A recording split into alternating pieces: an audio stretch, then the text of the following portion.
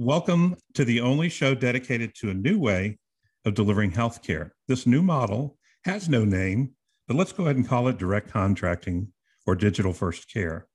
The new way centers on opting out of the games bigs play with their rigged dice, their crooked game board, and their purchased referees. And if you're looking for a future where everyone wins, that's the doc, the consumer, the employer, and with assured amazing outcomes and measurably lower costs that are ranging up to 60%, you're in the right place. I'm Ron Barshop, your host. I'm glad you're here. Welcome to the new healthcare economy.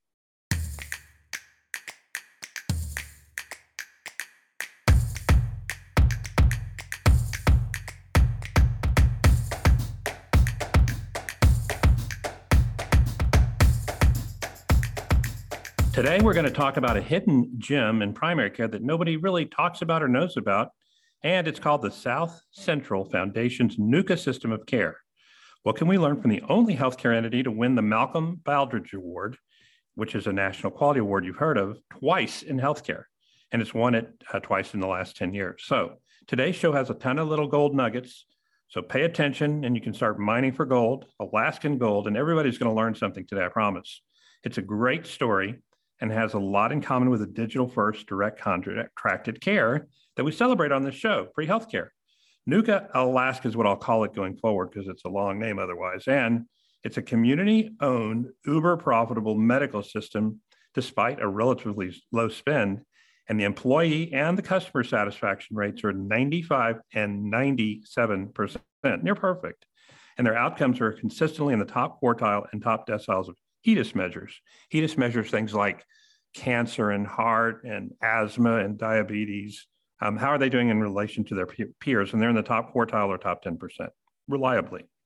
So let's call this what it is. It's a world-class advanced primary care system offering, but for half the cost of what it would cost in the lower 49, if you will.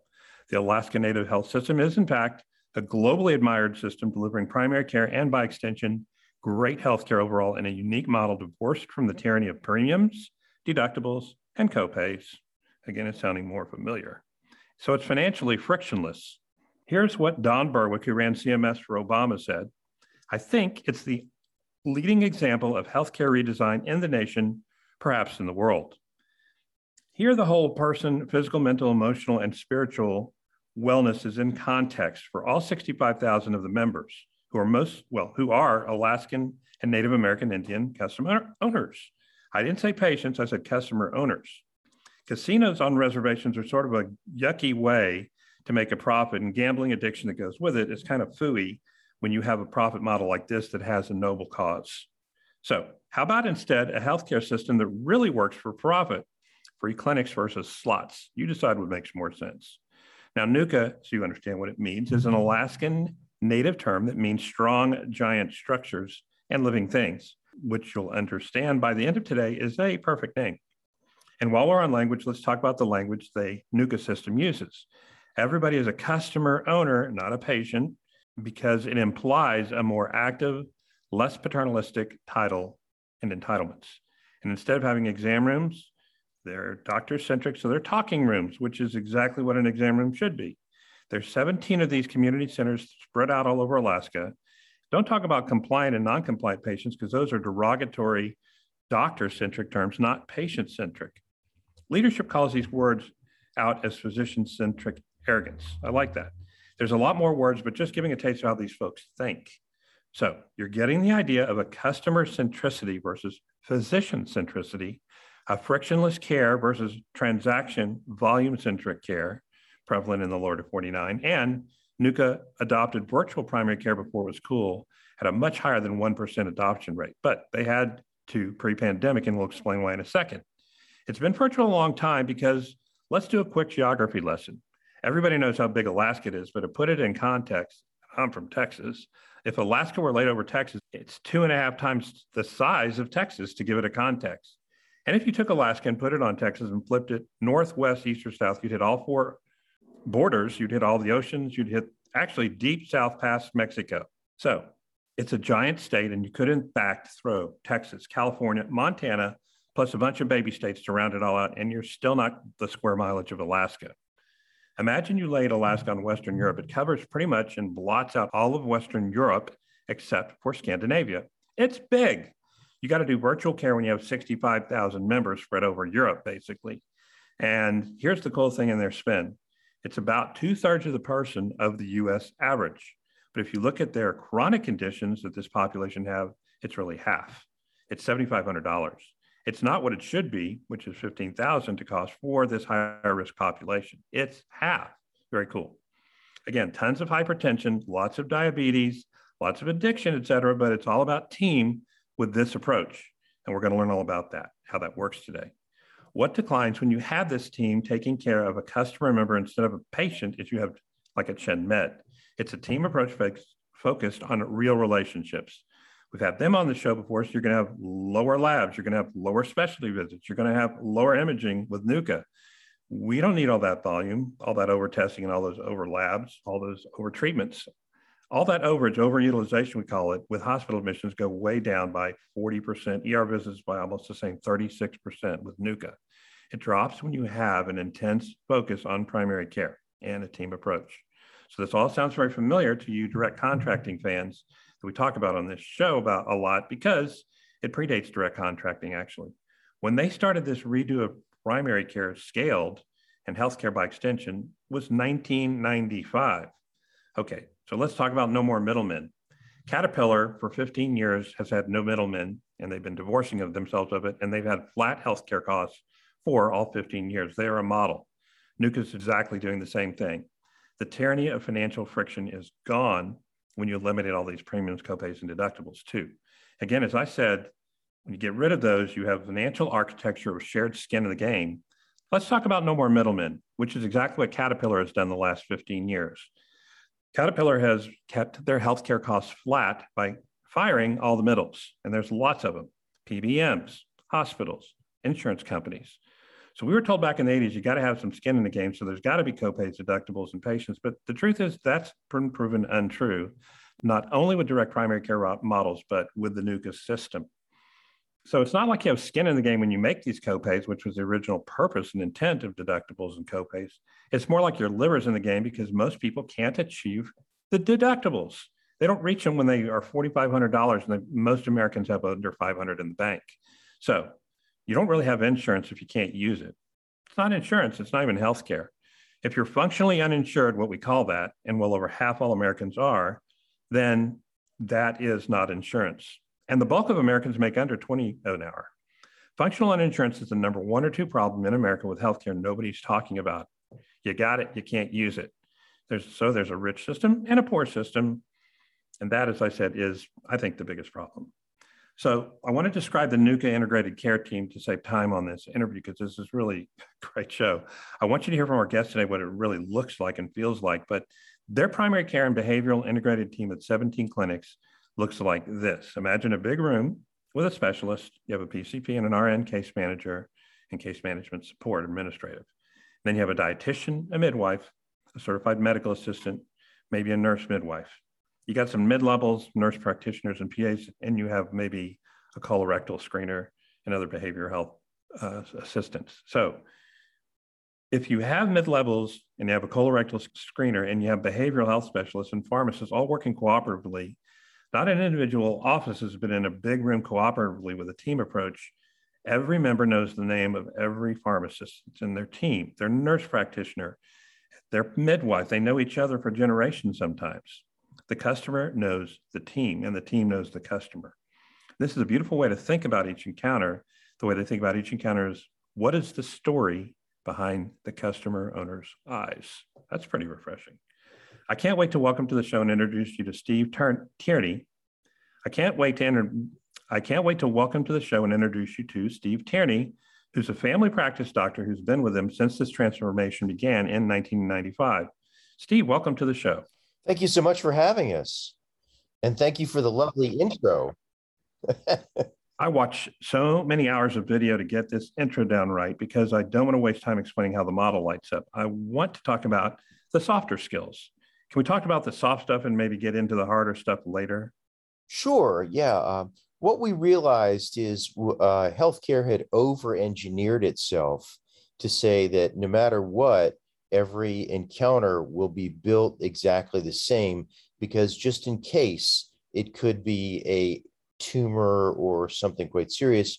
And so they would build the whole process as if you had to do a almost medical school level history and physical the time that you show up. Now, the reality is most people are much more straightforward than this. I mean, they need simple things in a medical home, refills of medications, have questions about, a medication they took several years ago that maybe they want to try again for their allergies or their skin rash. I mean, it's very, very straightforward things. And if you add to that all of the things that are required, we realized about 85% of all the prescriptions and lab orders were all repeats or refills. So we realized we were spending a tremendous amount of energy to do what we already knew was going to be done and the time it was going to need to be done. So we said, well, what if we just made only the full court press, heavy-handed, full-on evaluation only required when it was absolutely necessary, and then smoothed all of the rest of them by removing referrals, removing, process times, and making things quite simple. And those were the things that we had to work with physicians to say, if you know the person's on this med, if you know they're successful with it, and you know their labs are up to date and in control, then evaluating them doesn't add to your base of knowledge or value for that encounter. You just want to proceed. And you can even do so through a surrogate.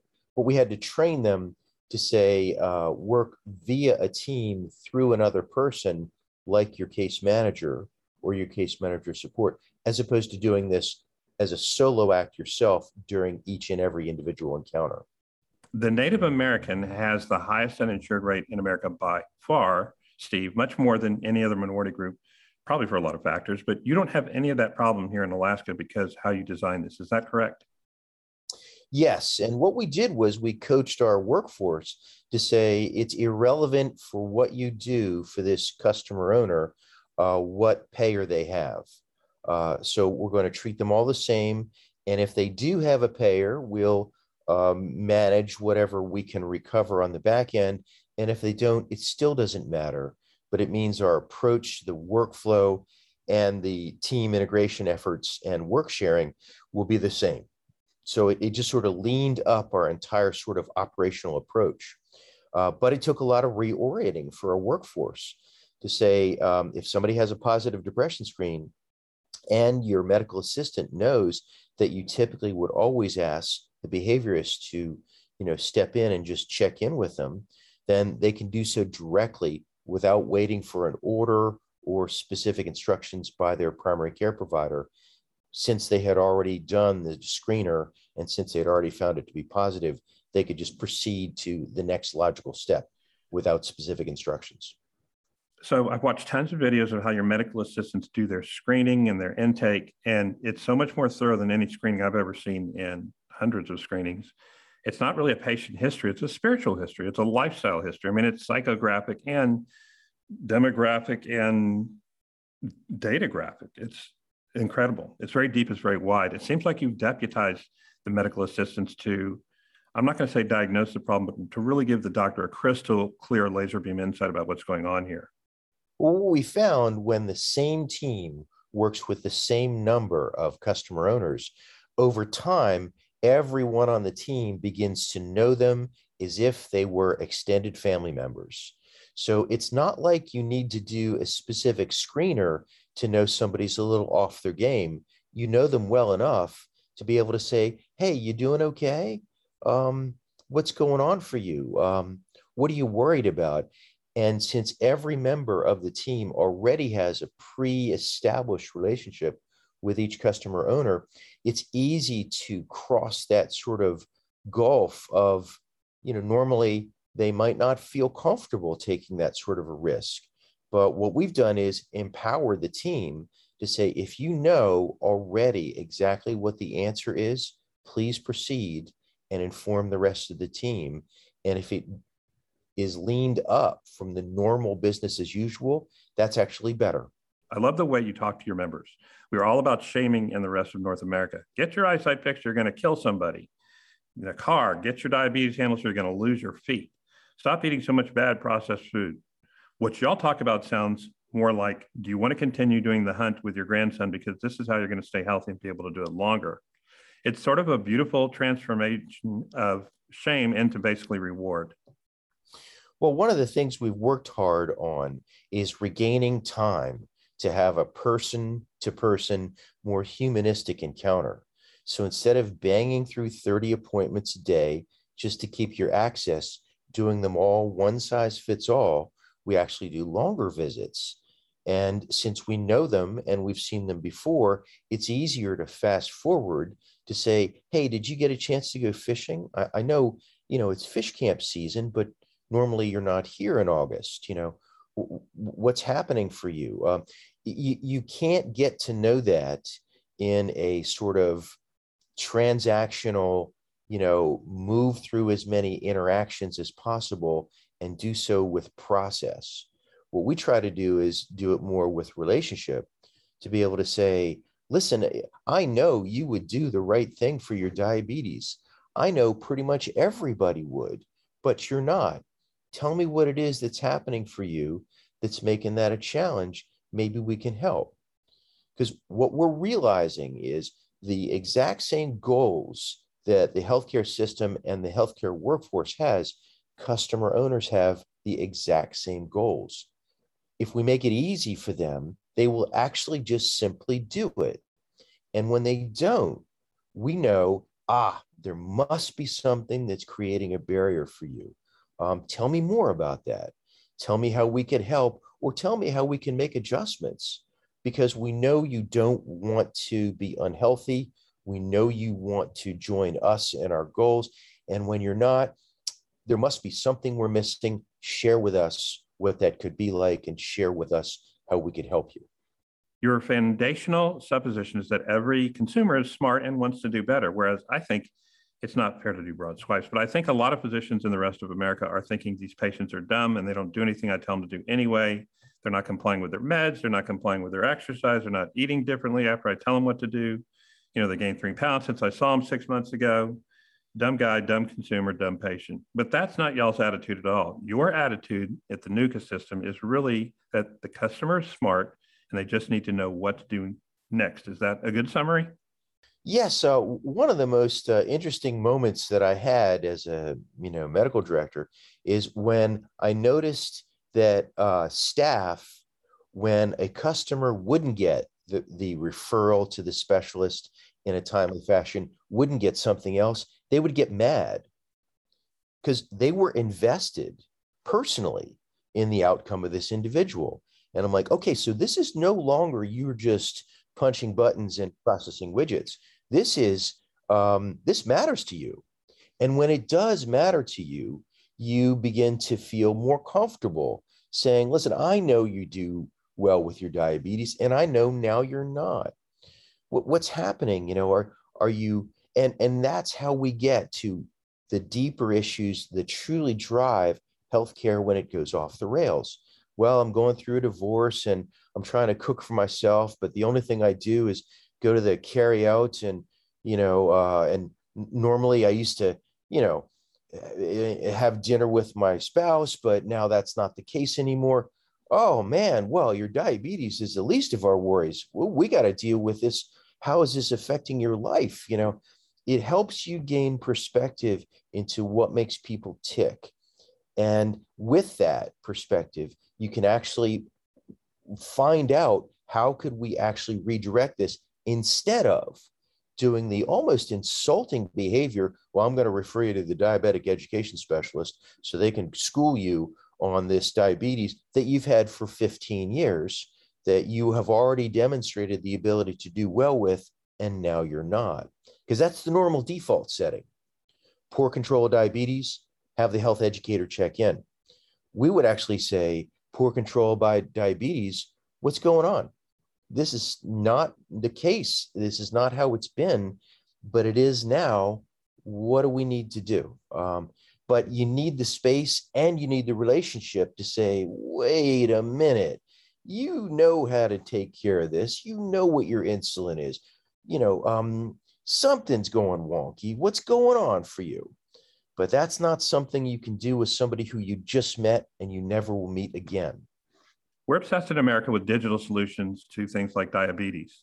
When it's what you're proving, like in what Verta Health did, is proving what their model does is to be extremely successful, is that you can maintain and reverse diabetes with a team approach, not an app. A digital app's not going to say what's going on.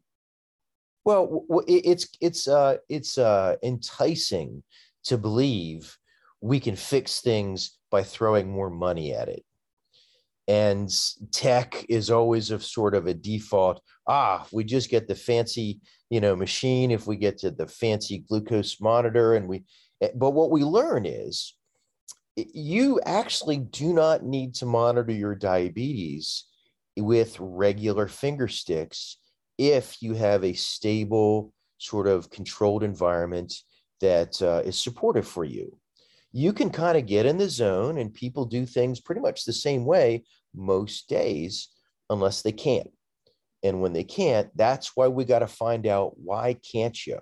What changed up for you? And adding a glucometer to you and telling you to take more finger sticks when we know, you're likely just going to put this on the shelf and not use it, but I'll feel comforted that I've given you some tech. Now, if you want the tech, that's fine. Yeah, get you off my back. Yeah, right. Yeah. I need to check a box to make this seem like I did something, even if it may be a disingenuous something. So let's get into some of the hard numbers, because I want to understand the model a bit better. It seems like if I take 65,000 Native Americans in 17 clinics, that's about 3,850 panel, or about 4,000 per clinic. And I assume you're so geographically spread out where your members are. Is that about right? Or do you have 2 or 3 providers at each clinic, and at least that are primary care? Is it really a panel size, not 4,000? It's more like 2,000 or 1,500? What's right here? That's about right. And some of our clinics have more providers because they're larger. So there'll be 5 or 6. And some of our clinics are in more remote locations where there'll only be 2 or 3.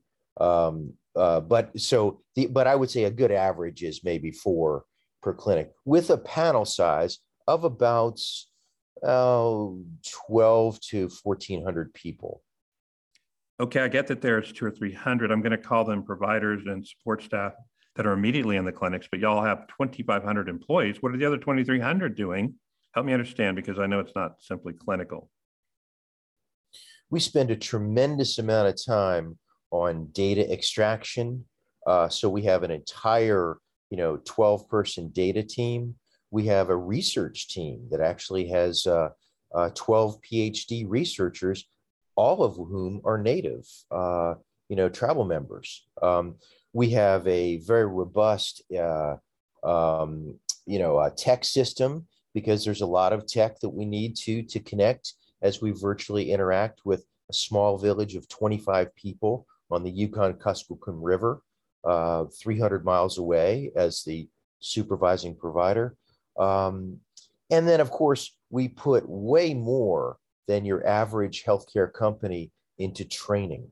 So we realized that one of the things that you didn't show up with your normal doctor, nurse, behaviorist degree, was the ability to work on a team.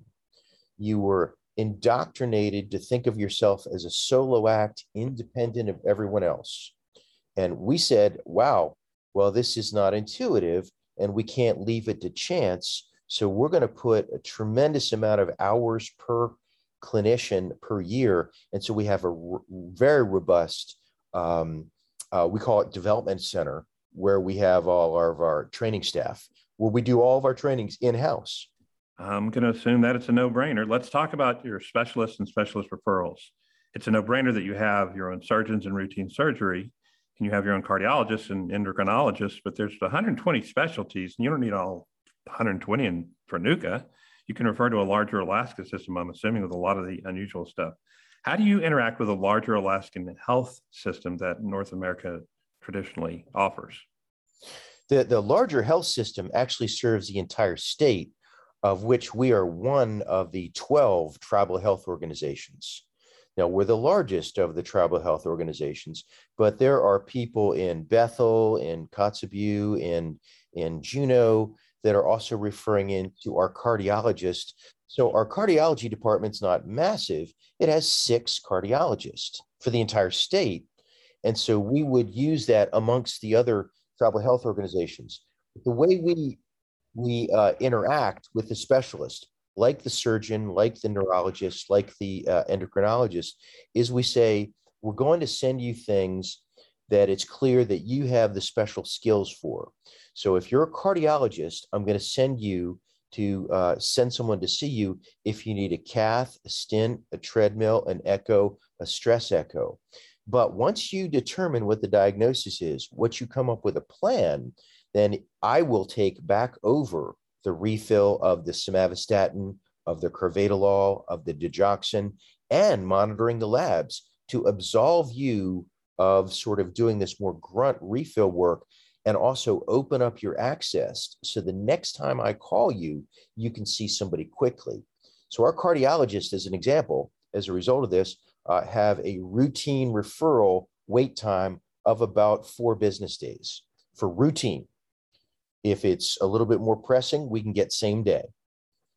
But it means we had to clear their plate by taking back a lot of this sort of, once you're on Dig, once you're on Lasix, once you're on carvedilol, those are refills we can manage. And if you tell us what labs we got to keep an eye on, no problem. We'll take care of that too. So you also own your own surgery center, and you have a Da Vinci, for example, and you can do more complex surgeries that are beyond labor and delivery, right? Yes. Yeah. Now, what happens when you're baffled by a rare condition? And I know there's not a single burn unit in all of Alaska. A lot of those come here to San Antonio, where I live. And cancer care is very rare too, if non-existent in Alaska. Are there some cases where you have to send the members down to the lower 48? Yes, we have cooperative relationships with like Seattle Children's or Fred Hutch. You know, we do have a cancer specialist, but if there are things outside the normal scope of our workforce and capacity, we'll send them away. And we have business agreements with some places in Seattle or some other places. Okay, all right. When you're baffled by a rare condition, do you have others you consult within the larger system that can help you solve the crime scene of what's going on there? Yes, we do. And it depends upon what the condition is and what the age. If it's a more pediatric population, then we have a relationship with, Seattle Children's Hospital. But we have, sort of I would call it the primary tier, and then the secondary tier with the majority of the subspecialists. But then we would have tertiary tiers to say, well, you need a valve replacement, which is a unique specialist thing that not a tremendous amount of people in this state of Alaska do. And we're going to send you to Providence Hospital, where they will do valve surgeries with supporting the cardiothoracic surgeon. Okay. Which we don't have on staff. All right. I'm going to assume that NUCA is one of the largest employers, if not the largest in the tribe. Hiring family can be a privilege, but it also can be a pain in the butt too. Does that ever pose a challenge for you guys? Not necessarily. We actually we have in some cases people that are the 4th generation that are working in the healthcare system. So, they have come in sometimes very often at age 18 after their grandparents worked here and have worked and now are with the company 20 years before the age of 40. That's neat. What are your big challenges you have to face every day as quality control position for? You got to make sure the medical economics work, but you also got to make sure that the outcomes work. So how do you balance that? The biggest single challenge is, I would say, the extremely process-centric sort of mental model of the Joint Commission, CMS, and the insurance agencies, where they will say, you need to do this very significant amount of documentation for every interaction that you have, irregardless of, I just need to refill my hydrocortisone, to I'm having new headaches that are leading me to have blindness in one eye. So the problem is that the EHR that we have is one of the very few high-tech certified, EHR platforms that's meaningful use compliant. And I will say, as software, it is poor in quality. So it takes a tremendous amount of training, tremendous amount of work, and it operates quite slowly. And it is chock full of mandatory process steps, which in most cases are completely unnecessary, but absolutely necessary if you want to be able to bill for your services. So we're stuck with them. And what we found is, in most cases, you really don't need to do a full-on H&P history to refill somebody's lisinopril.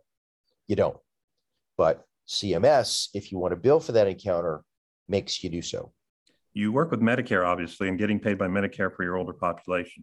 We do. Well, and we have probably about 40% of our population is Medicare or Medicaid eligible, with another maybe 15 to 20% who have private insurance, like Aetna, State Farm, whatever.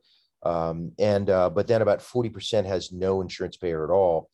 But our teams still have to do the same workflow as if we're going to bill, even when we're not going to, because we're coaching them to say, pretend like it doesn't matter to you and you don't even know if they have a payer. Just do the same workflow, but we're married to during this very labor intensive workflow just to make sure that we get paid, even for the very simplest of interactions.